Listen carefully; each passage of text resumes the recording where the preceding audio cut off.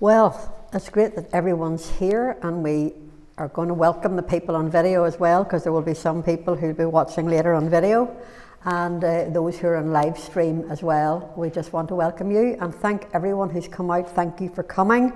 It's so important that you're here, and otherwise we couldn't keep going. So as you know, we've been on this theme of joy, and so I'm believing that today is going to be a day of joyfulness.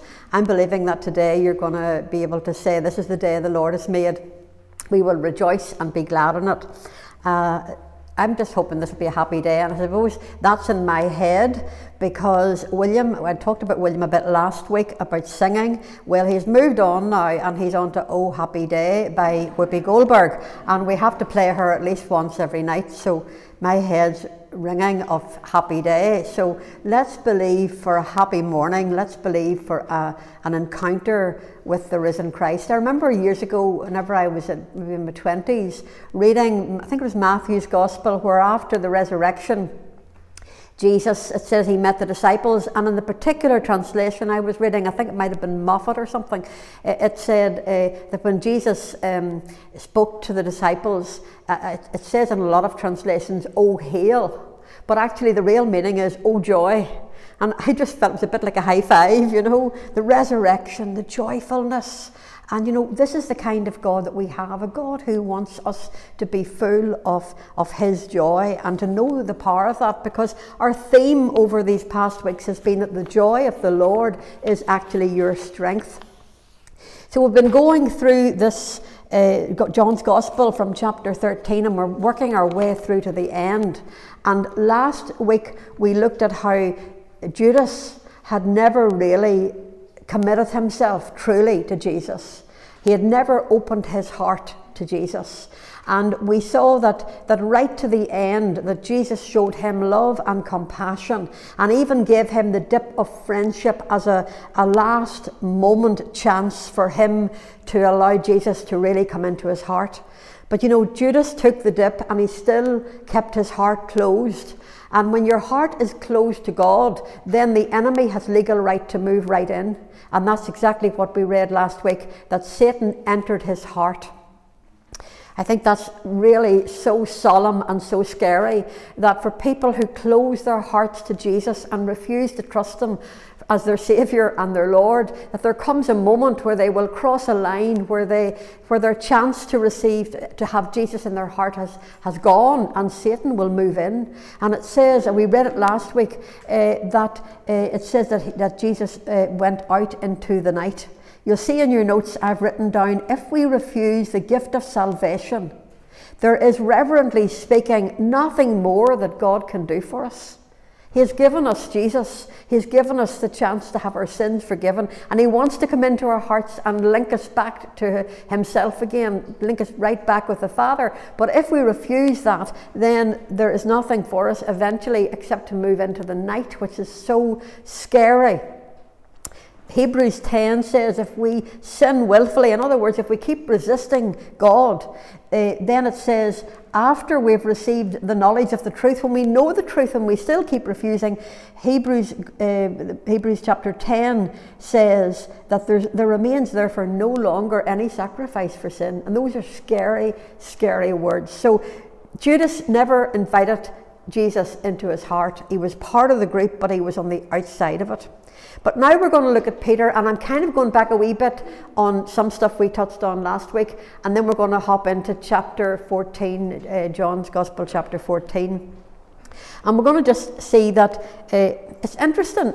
I read this chapter 13 to you last week, and actually during the week when I looked up some of the references in the other Gospels to the same night. Did you know that on the same night, you can read about it in Luke chapter 22, this night that Jesus was with his disciples, on the very same night, do you remember they wondered who was the betrayer? Well, it tells us in Luke's Gospel that actually the disciples started to talk about that then. Well, then who's going to be the betrayer? And then they kind of went on from that subject onto who's going to be the greatest. Can you imagine the night that Jesus is it's the night before he's going to go to the cross. And his disciples that he has invested all this time in, that they're kind of talking about which of them is going to be the greatest. I mean, it's amazing. And I've written in your notes that because of their attitude and because of what was going on that night, that Jesus warned them all about the possibility of stumbling, of falling, of letting themselves down a bucketful, we would say. And then Jesus warned Peter in particular, but Peter argued that he would not fall even if all the rest of the disciples did. And I've written in your notes here, Peter's attitude had changed from his first encounter with Jesus. Do you remember on the beach when in Luke chapter 5, where we have the record of Peter first meeting Jesus? And do you remember Jesus did the miracle where there was all the fish in the boat? And it says that Peter he was so humbled, he fell on his face and said, Lord, depart from me, because I'm a sinful man. You see the humility and what he was like at the beginning, but somewhere along the line, as he has been, spending time with the other disciples, and like he was on the inner circle, so he probably was beginning to get a bit of a big head about himself. And after all, Jesus had called him. Do you remember he said, your name will no longer be Simon, but it'll be Peter, which means the rock. And I can almost see Peter kind of, this night, and they're all talking about who's going to be the greatest, and he's saying, well, it's a no-brainer. Like, Jesus called me the rock. I'm the one. And you can see, can't you, you can get a sense of this pride and self-assurance that had crept into Peter's heart. But you see, here's the thing, Jesus was committed to Peter. Do you know why? Because Peter had opened his heart to the Lord, and Peter belonged to Jesus. And I want to talk to you today a little bit about how God is committed to you, and he's committed to me. If you have asked him into your heart, if you've opened your heart and you've asked him in to be your Saviour and your Lord, you need to be reminded that he is totally committed to you. And he wants to work with you. And our title today is Moving Towards Joy. Because the gospel is all about moving. It's about being changed. It's about allowing God to have all of our heart. It's about being willing to move with God and to allow him to change us. And so we talked last week about how Jesus had prayed for Peter. Do you remember? I'm still haven't read anything because I'm kind of still going back on last week, but it's really important because I want to link up with this week. Okay, so it's interesting that he said, Simon, Simon, Satan has desired to have you, that he would sift you as wheat. Simon, Simon. The Spirit-filled Bible, in the Bible notes, says this, that possibly when Jesus called Peter Simon, instead of Peter, which means rock, that Jesus may have been implying that the disciples, that this disciple, that Peter, was soon going to act in his old nature rather than in the new nature, the nature of the rock. He was going to go backwards. And how often, once we receive Jesus, we all know this. We know that we have an old nature, and we'll have it until, we get to heaven, until we be with Jesus. But we have a new nature. We're born again. We have a nature where the Holy Spirit, we have the Holy Spirit who makes our spirit alive in God, and we have the possibility of living the way God wants us to live because we're born again. So sadly, we can still go back and live in that old nature. Now, again, some stuff I've just written here because it kind of grabbed me this week. Apparently, the Greek word that Jesus used to get Peter's attention, whenever he said, Simon, Simon, Satan's desire to get you, the word that he used was in the Greek, I don't know how you pronounce this, but it's I-D-O-U. It sounds a bit like I do or something. Anybody learn no Greek? No. Okay, so it sounds like I do, I think it is.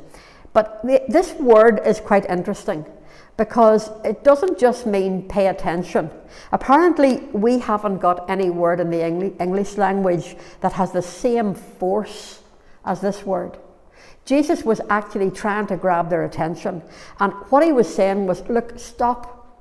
This is vitally important. Stop, pay attention. What I'm going to say to you is vitally important. And so Jesus wanted to tell Peter that Satan wanted to sift him. And again, apparently, some stuff I've learned this week, there were two kinds of sifting in the Old Testament. There was a big sieve that was for really the taking out the chaff and the wheat. And then there was a finer one which would take out impurities like flour. And you see, Jesus was saying, the devil himself, Satan, wants to sift you.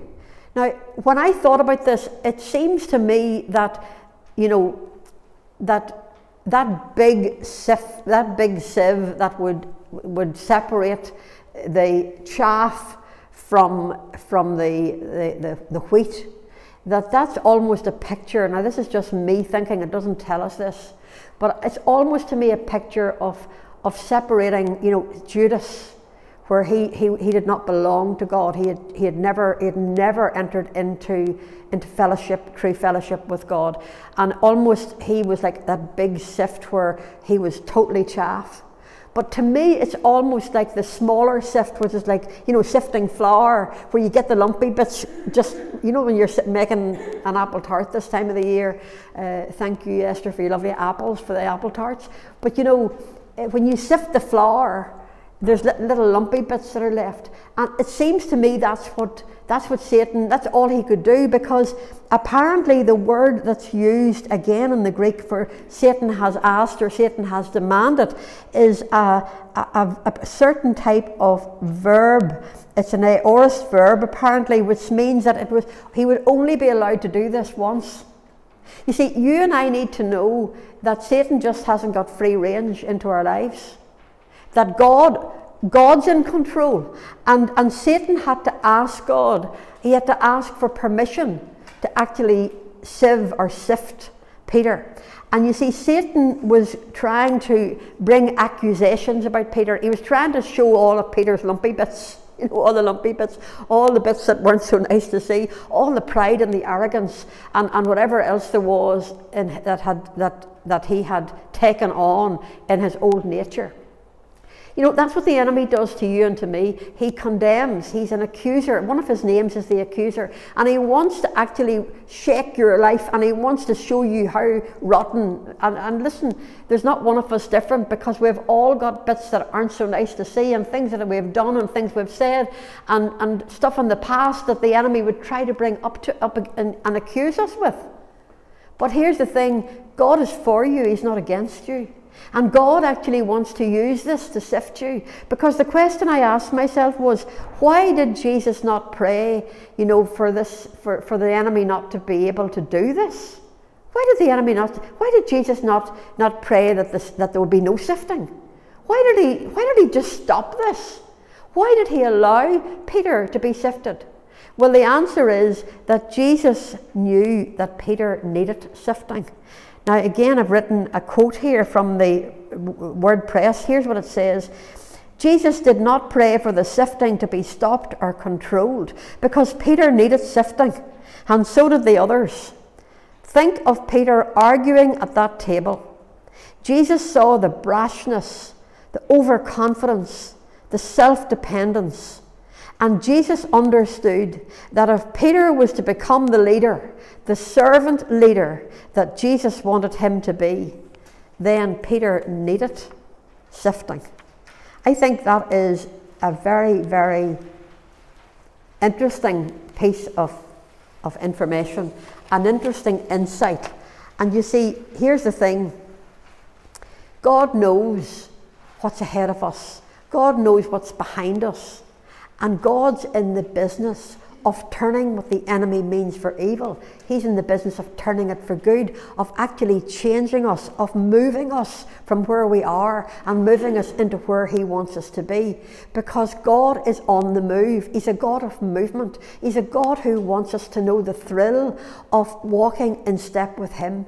And I love the fact, we're going to turn it over now into chapter 14. We're finally got there. But John 14, I love the fact that after all of this, that Jesus then gives these wonderful promises in John chapter 14. Let me just read it to you again, and we're going to go through a bit of this chapter right now. Let not your heart be troubled. Now this is just after he's told Peter, you know, you're going to be sifted. You're going to go through a bit of a trial here. You're going to be tested. Let not your heart be troubled. You believe in God, believe also in me. In my Father's house are many mansions. If it weren't so, I would have told you. I go to prepare a place for you. And if I go and prepare a place for you, I will come again and receive you to myself, that where I am, there you may be also. Now there's like three things that kind of grab me in these verses. First of all, that Jesus said not to let their heart be troubled. You know, it absolutely amazes me that God wants us to have peace in the midst of a storm. And you know, often it's when we're going through the greatest troubles that we can experience a peace that is like supernatural.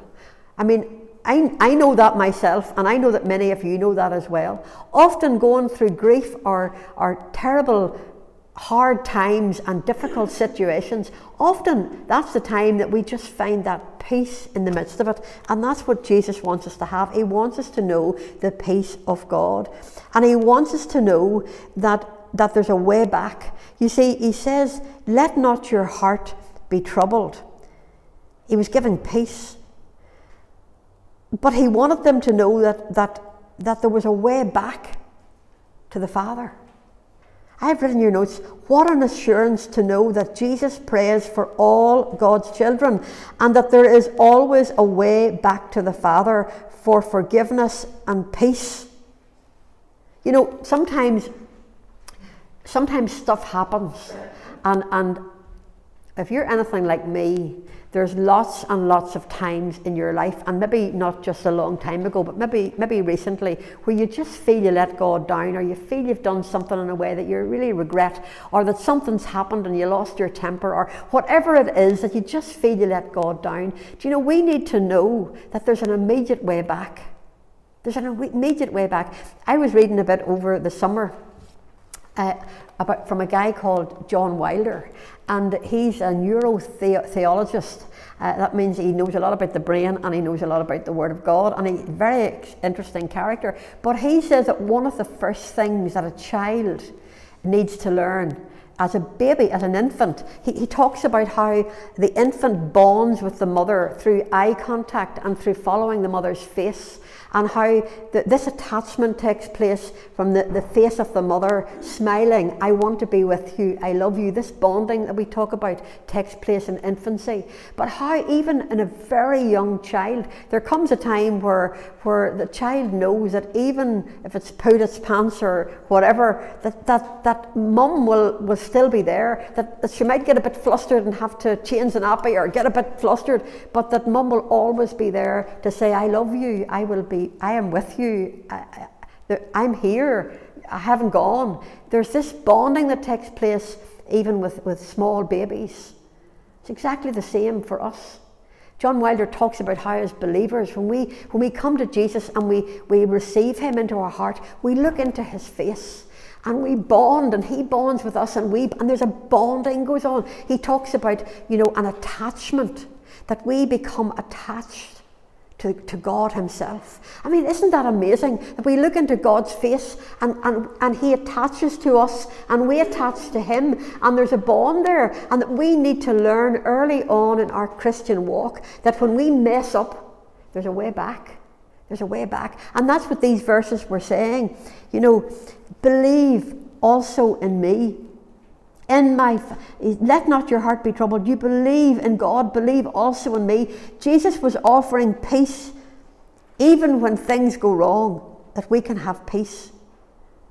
And we need to know that not only can we have this peace in our hearts right now, but we can know that Jesus is already right now preparing a place. So there's three things mentioned in these verses: the peace of God right now, the place that he's preparing for us that we're going to, and the third one is the person that we will be with him. I wrote in your notes here, what a joy to know that we will one day be with God in person in the new heaven and the new earth, and we will be like him.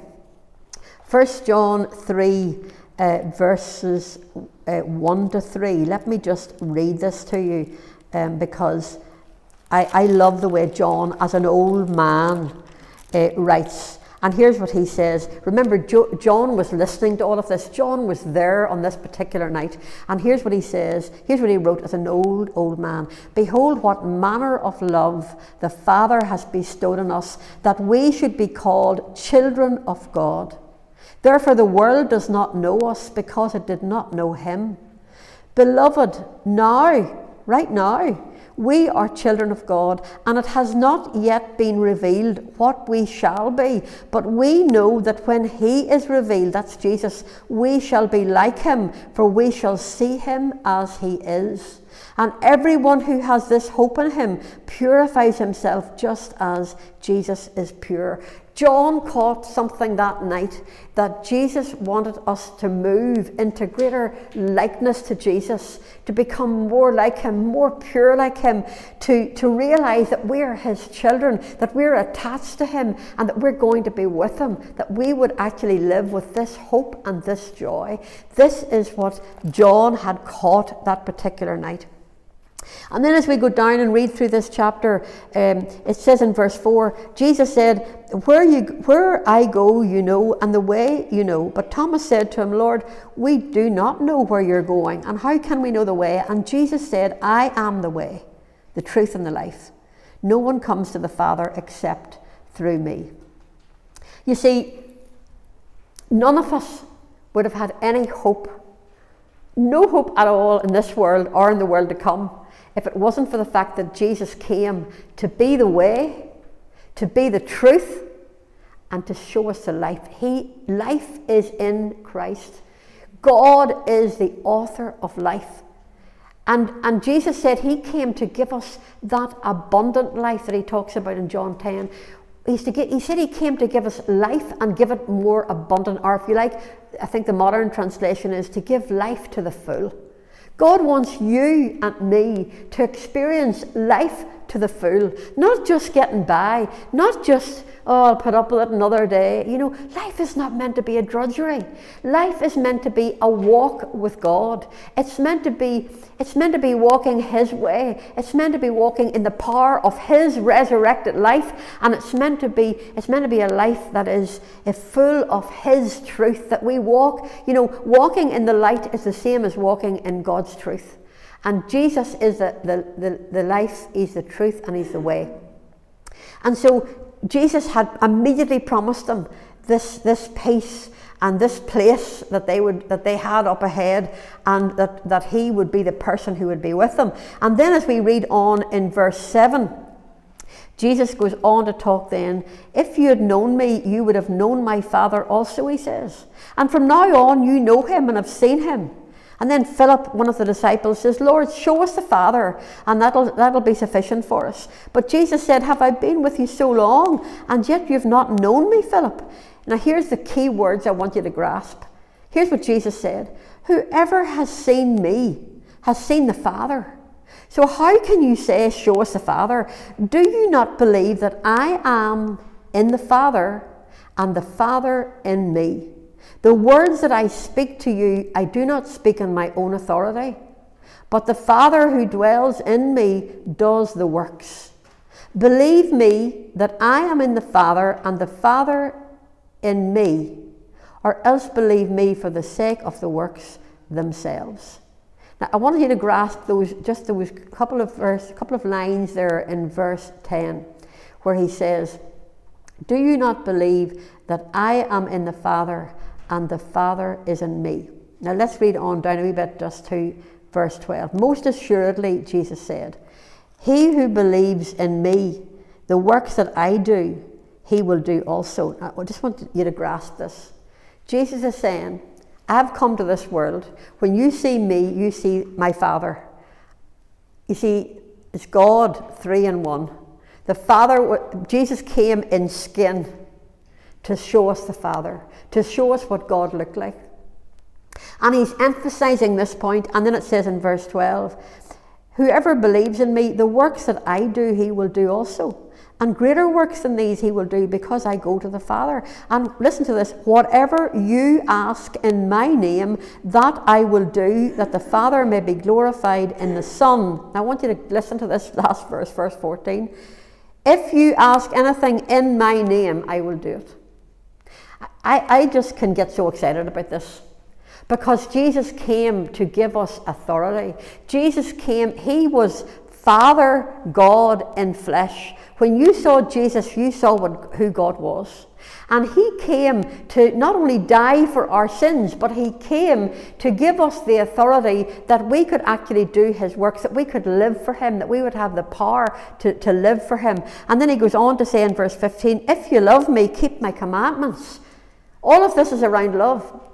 I was talking to somebody recently and they said to me they found it very interesting that when John writes his gospel, he keeps, popping from one thing and then another few verses down, he'll come back to it again, and it's like kind of going round in circles. And this is a bit like it, because in the previous chapter, he talked about if you love me, keep my commandments, love one another as I have loved you. And it's the same thing again, because listen, this all really revolves around love, around us having Jesus in our heart and allowing his love to flow through us. And as we allow his love to flow through us, he wants to actually do his works through you and through me. Now, that's fine, you say, and there's more to it, because we need to read the next couple of verses, because you know what? Jesus knew that the disciples couldn't actually do this at all if they didn't have the Holy Spirit. That's why the next verses are absolutely key, and we're going to finish off with those today. Here's what it says in verse 16. Jesus said, I will pray the Father, and he will give you another helper. Now that word another is one of the same. Father, Son, and Holy Spirit, all moving together in unity. And the Father is going to ask that the Holy Spirit will come. He will give you another helper. Now that word helper is a word that means one who will come alongside you. It means a teacher. It means an advocate, one who will stand up for you, one who will be your comforter, one who I think this is very interesting. If you look down, I know we're kind of running ahead of ourselves, but just look down to chapter 14, down to verse 26. It says, but the Helper, the Holy Spirit, whom the Father will send in my name, he will teach you all things and bring to your remembrance all things that I said to you. What does that mean? It means that whenever you need to remember something, the Holy Spirit knows how to bring it back to your mind. I'll tell you, in the early hours of the morning, I was lying in bed and I was praying about this morning. And I was saying, Lord, I'm a bit of all over the place for this message, and I need you, and I don't really know, I haven't any smart stories or anything really, and I'm getting a bit frantic here. And it just felt like God say, what about the Helper? What about the Holy Spirit? And I remember this particular thing, that the Holy Spirit can bring things to your remembrance. I hear so many people saying, I can't remember anything. Listen, the Holy Spirit can bring it to your memory. He's a memory prodder. He's a teacher. He's a wonderful teacher. He knows how to bring stuff that maybe you learned years ago. And he knows how to bring even memories that are key to unlock stuff in your life. Times in the past where God moved and you've forgotten about it. The Holy Spirit is able to actually jog your memory and teach you from things that happened in the past. I mean, is that not amazing that we have a God who's such an amazing teacher? A God who loves us and wants to teach us. He's a parent. He's a father God. A parent, a true parent, is also a teacher. We teach our children, don't we?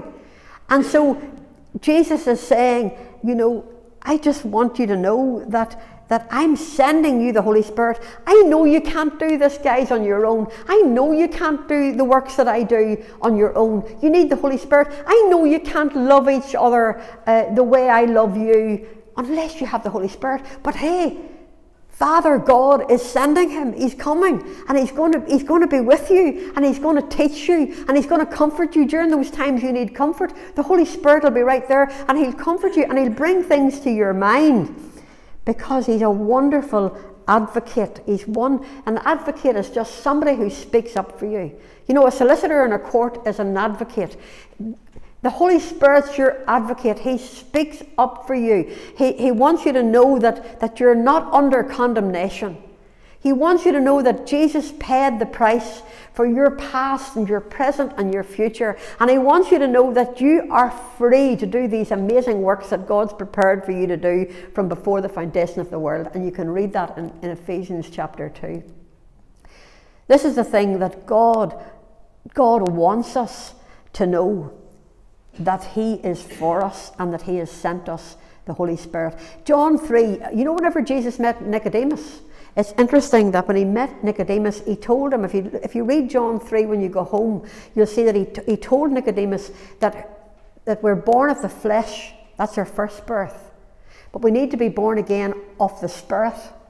And when we come to know Jesus as Saviour, when we get the old-fashioned word, which I think is an amazing word, when we are saved, we actually are born again of the Holy Spirit, makes our old dead spirit that was dead because of sin, makes it come alive, and there's part of us that now responds to God.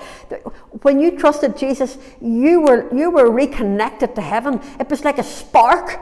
You know the way you put two sparks together and the wee electricians will jump if they haven't got the right thing? You know that? I'm very careful about electric. Well, it reminds me of, being reconnected to God is like that. Is like a spark where the life, the electric, if you like, goes through you, and you actually are linked into heaven.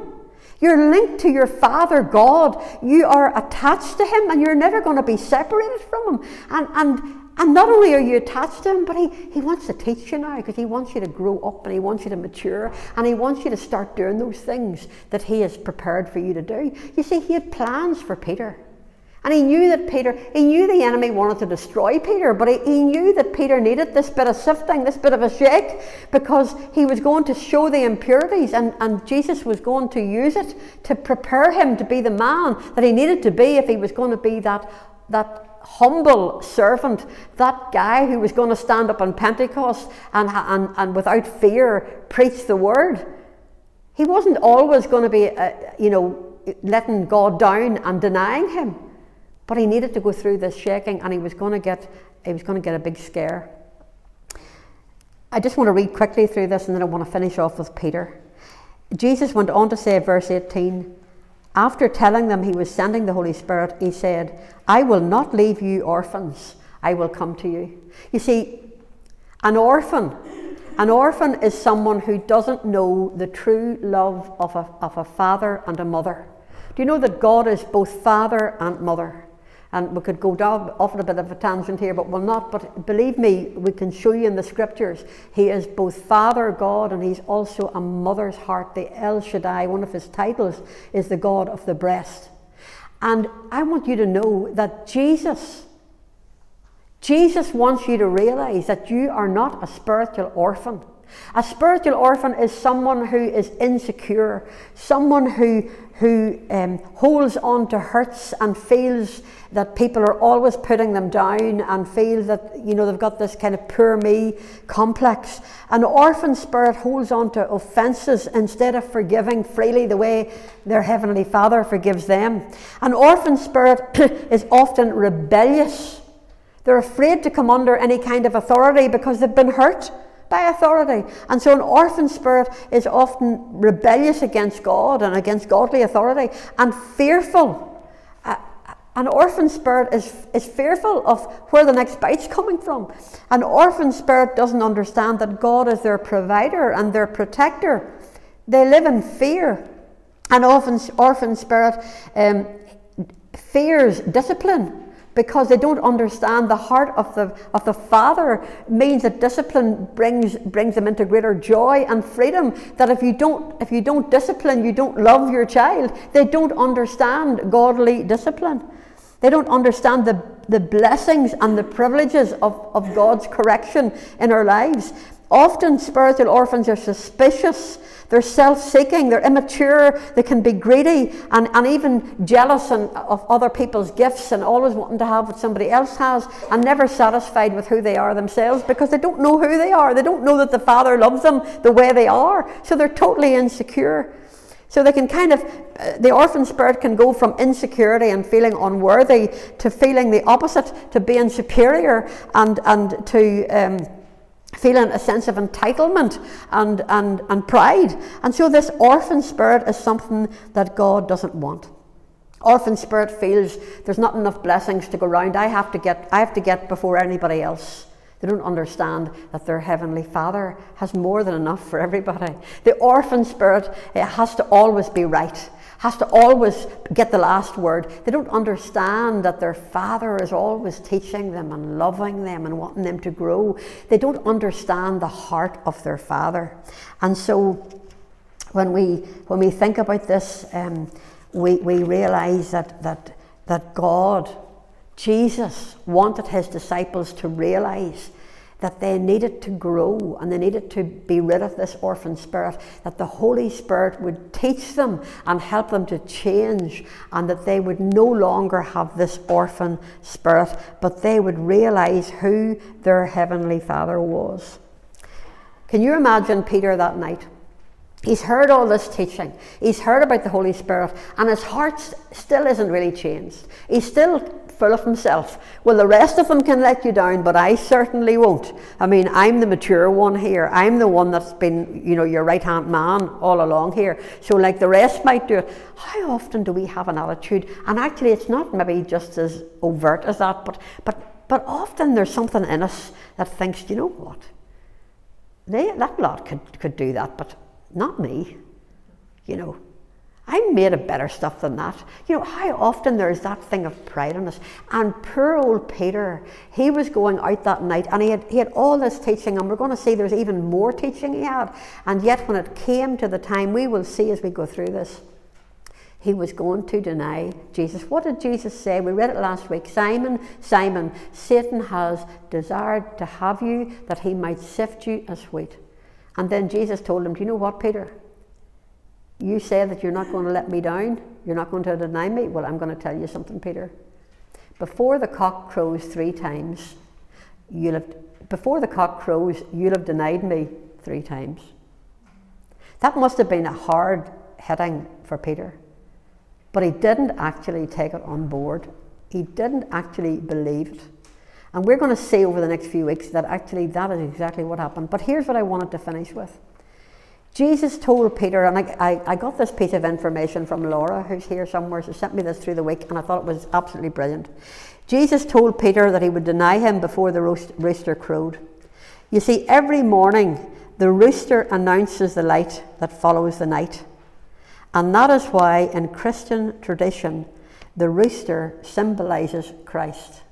I had never heard this before. I know that there's often lots of other animals that we talk about, the Lamb of God, and there's lots of other examples where in Christian tradition where animals were symbolic of Jesus.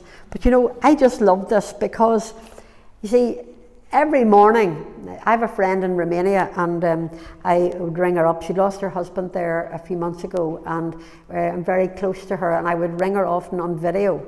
And she lives away out in the country on a farm. And as we were talking on the phone, I can hear the roosters crowing. You can hear the farm animals really clear coming across right from Romania. And you see, every morning, isn't it amazing creation? Every morning the rooster crows, hey, the night's gone and the morning's coming.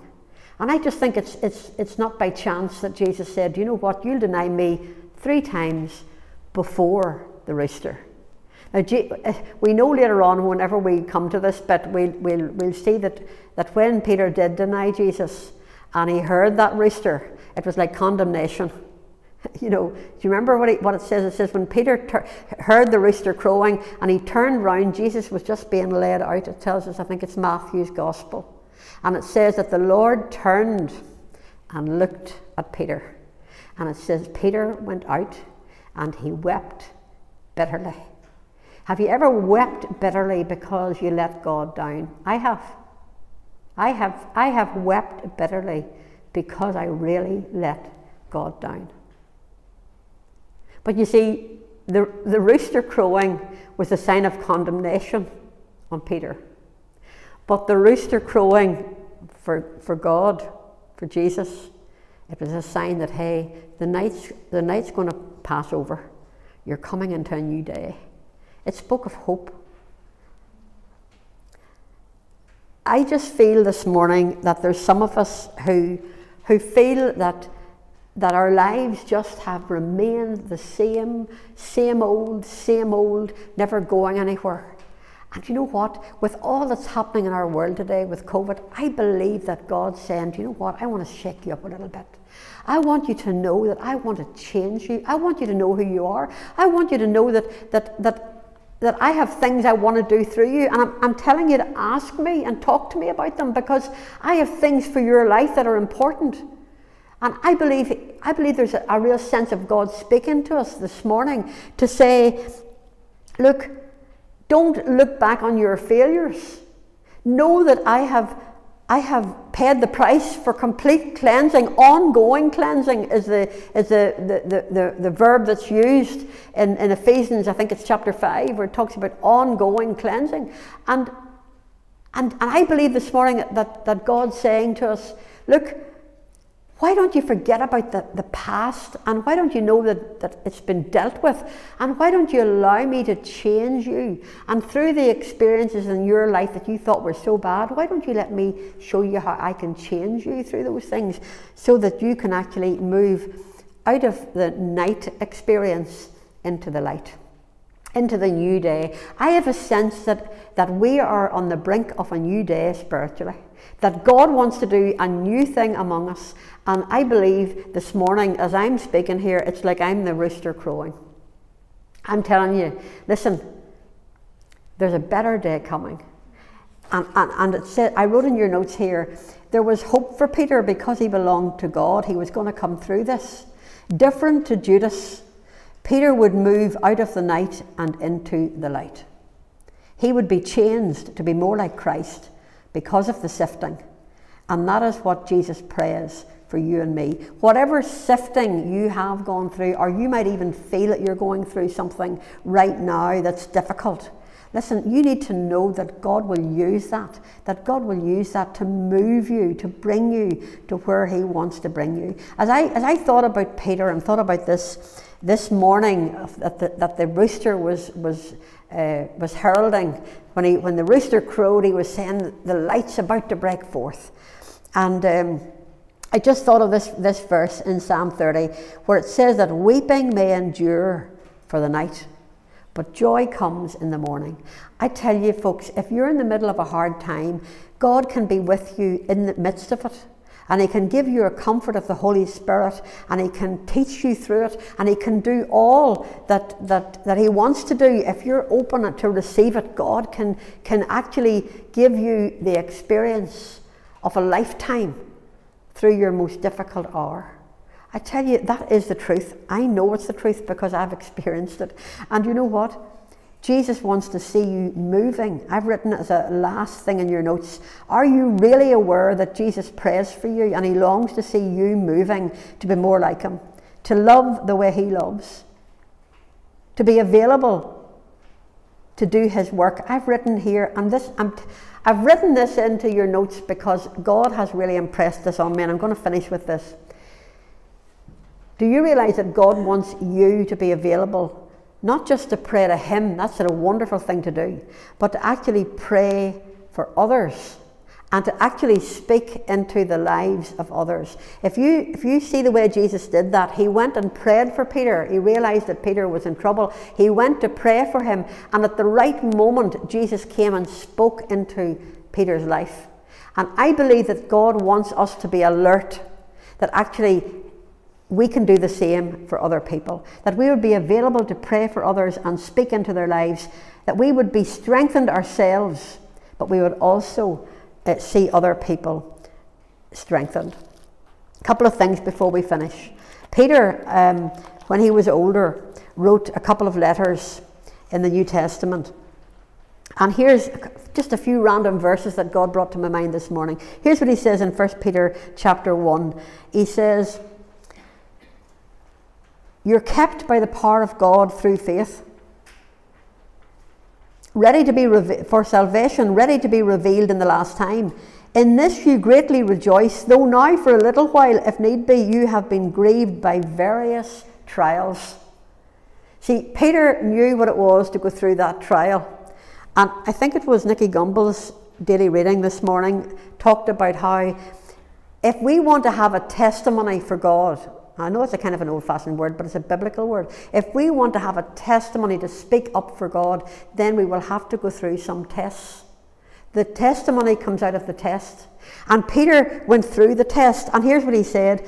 He said, God's going to keep you through that test. And he said, you can greatly rejoice, not just rejoice, but, not just be joyful, but be really joyful, is what Peter's saying. Even whenever you're going through various trials. And then over in chapter 4 of 1 Peter, he goes on to say, Beloved, don't think it strange concerning the fiery trial which is to try you, as though some strange thing happened to you. Peter went through a fiery trial. But he says, don't think that's strange. But he says, rejoice to the extent that you partake of Christ's sufferings. Rejoice, rejoice. Listen, there's a rejoicing in all of this. And there's a place and a time to lift your eyes and say, you know what, God, I'm just having a difficult time here, but I'm going to choose to lift my eyes to look into your face, and I'm going to choose to trust you and to allow your Holy Spirit to help me and take me and change me. Do whatever you need to do. It's amazing how God sometimes speaks to you before a trial comes. That's what Jesus did here with Peter. He spoke to him before the trial came. I remember one time in my life, I can't go into the details because they're quite private, but I remember one time God gave me that verse, Beloved, do not think it strange concerning the fiery trial which is about to try you. And it did come, but I was prepared for it. God's amazing. He speaks to us through his word. That's why I get so excited about the word of God. That's why I keep saying, please get into the word. Ask the Holy Spirit to make the word alive. Remember, the Holy Spirit's your teacher. He's the one who will bring things to mind. You think, oh yeah, that links with that in the Old Testament. He will teach you. He'll make the word alive to you. He'll get you excited about it. And so there's a couple of things just as we finish. I know I keep saying, many times have I said just as we finish. But anyway, there's this last wee bit that I really did want to say. And it's about praying for other people, because I got this from the WordPress and I just printed it off because I just thought this was pretty amazing. Maybe you know someone who's facing a crisis. Perhaps a loved one is right now experiencing the violent jolt of Satan's sifting. What can you do to help that person? And here's the answer. Give God the opportunity to reveal heavenly and earthly events to you. In other words, talk to God about that person and about the situation. God will show you, it's possible for God to show you the need of that person. It's possible for God to show you even how to pray and how to speak into their lives. If your friend is unplugged and separated from her source of strength, maybe you can throw out a lifeline. Maybe you can do something practical, but more importantly, maybe you can get down on your knees the way Jesus did and plead to God for that person. Maybe you can pray the prayer that she needs to pray for herself, but she's not able to right now. And don't stop there. It goes on to say here in this printout, Jesus invites you to do the most important thing of all. When the time's right, share your prayer with this person. Tell them you've been praying for them and tell them what you feel God has been saying. Give your friend the same model that Jesus gave Peter. Demonstrate an attitude of humility. Reveal your friend's need and express your complete confidence in her Heavenly Father's ability to meet that need and to use this situation to strengthen her relationship with him. There's a wee footnote here. Don't be surprised if you fail to see an immediate change, and don't be upset if your loved one at first rejects your offered prayer. Remember Peter's initial response to Jesus' prayer. He wasn't going for that prayer at all. God used Jesus' prayer not only as a lifeline but as a glimmer which later on helped Peter. It was a glimmer in the dark night when Satan had a total eclipse of his faith, where he felt he had blown it. The prayer that Jesus prayed was so important to him. He survived the storm. Peter turned. Jesus said, not if you turn, but when you turn. Listen, I'm just going to keep on reading here because I can't stop because this is too good. Jesus models for Peter a quiet, rock-solid confidence regarding the outcome of these events. Jesus' confidence stems from his private prayer. During Jesus' prayer time, God revealed to his son more than just Satan's demands and Peter's need. God also revealed how he himself would use Satan's sifting and Jesus' prayer to change his relationship with Peter. To Satan's infinite frustration, I want you to get this before I finish. To Satan's infinite frustration, the very act of sifting, which Satan had designed to crush Peter's faith, that very act would serve as the means by which Peter would not be crushed, but changed. Changed from brashness to humility, from self-dependence to God-dependence, from a self-deceiving blindness to an honest vision of God's ability to accomplish mighty works through someone who had failed completely on his own. It was a change that would reshape Peter's heart and soul. It was a change that would enable Peter to return and plant the other apostles in the rock-solid concrete of an immovable faith. Knowing this, Jesus tells Peter, and once you have turned back, when you've turned back to me, strengthen your brothers. Not if you turn, but when you turn. Jesus was certain. You know, we can pray for people that we care about. We can pray for people around us with real confidence that God hears. I have been really struck recently about how it brings joy to my heart when I think about somebody and I just start to talk to God about them. I'll tell you, we're talking about joy this weather. Before I sit down, I want you to grab this. There is joy to be had in praying for other people. There is a joy to be had when we take our eyes off ourselves and we start to talk to God about this one and that one. And we ask God, how should we pray for them? What's going on? Would you give me a word, God? What would you want to say to that person? How can I pray? And begin to realise that we can talk to God about what's going on in their lives and the difficulties they're having, and know that He's doing something behind the scenes that we can't even see. I'll tell you, that gives such a joy. It gives such a lift whenever we do that. And so as we finish this morning, I just feel that this is a morning where I'd love to pray over you. I would love to pray over you that whatever you're going through right now, that you would know that God is actually, his plans are to use it, that Jesus, as your great high priest, is actually praying for you right now, that whatever the circumstances in your life are at this moment, that God wants to use them to shape you and mould you and prepare you so that you will become more like him, so that you will be ready to do those works that he has called you to do, so that you start to ask him about things. You know, the trouble is we don't ask. That's what James's little epistle says. You know, you don't receive because you don't ask. We need to start asking God for the wisdom, asking God for what's happening around us and what it means.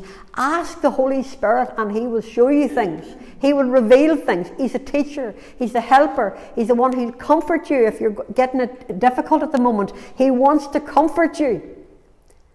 And listen, all of this is about joyful living. All of this is about moving into joy. I realise I've gone past my time. So I'm going to just finish with a quick prayer, and I'm going to pray over all of you. Father, I just want to pray over everyone in this room and even those who are watching by video. And I just pray in the name of Jesus that there would be a shift. Not so much, Lord, the sifting, but I pray for the shifting. I pray, oh God, that you will shift us and move us into where you would have us be. That you would give us eyes to see that there is ministry all around us. That when we turn to you, that you show us how to be strong ourselves and you strengthen us, and because you make us more joyful, because the joy of the Lord will be our strength. And I just speak over you, ladies, that you will find more joy in your lives. And that as you begin to prove the teaching that we've done over the last few weeks, that you will find that joy giving you strength. And that as you go out of here, that you will have a sense of God speaking into your heart, that there's certain people he wants you to strengthen. There are certain people he wants you to pray for. He wants you to become more like Jesus, and He wants you to be available to do the works that He has called you to do. So I just speak over all of you in this room right now, and I pray that you will know that peace that God can give that is past understanding, and that you would understand that there's a purpose to your life that is absolutely amazing, and that you would actually begin to step out into the purposes and the plans. Don't miss it. Your life is so important. It's so vital. This is like Jesus using that word that I talked about earlier. Pay attention. This is vitally important. Pay attention. God wants to work in your life, and He loves you so much. We're going to sing a song now, and it's that same song we sung last week, leaning on the everlasting arms. My troubled soul, why so cast down? You were not made to carry, what is it? To bear. That's it. To bear this heavy load. Cast all your burdens upon the Lord. I've missed a couple of lines there, but sure, that's okay. So if you want, you can stand if you like. It might be good if we would just stand this. Remember that John was the apostle who leaned on Jesus.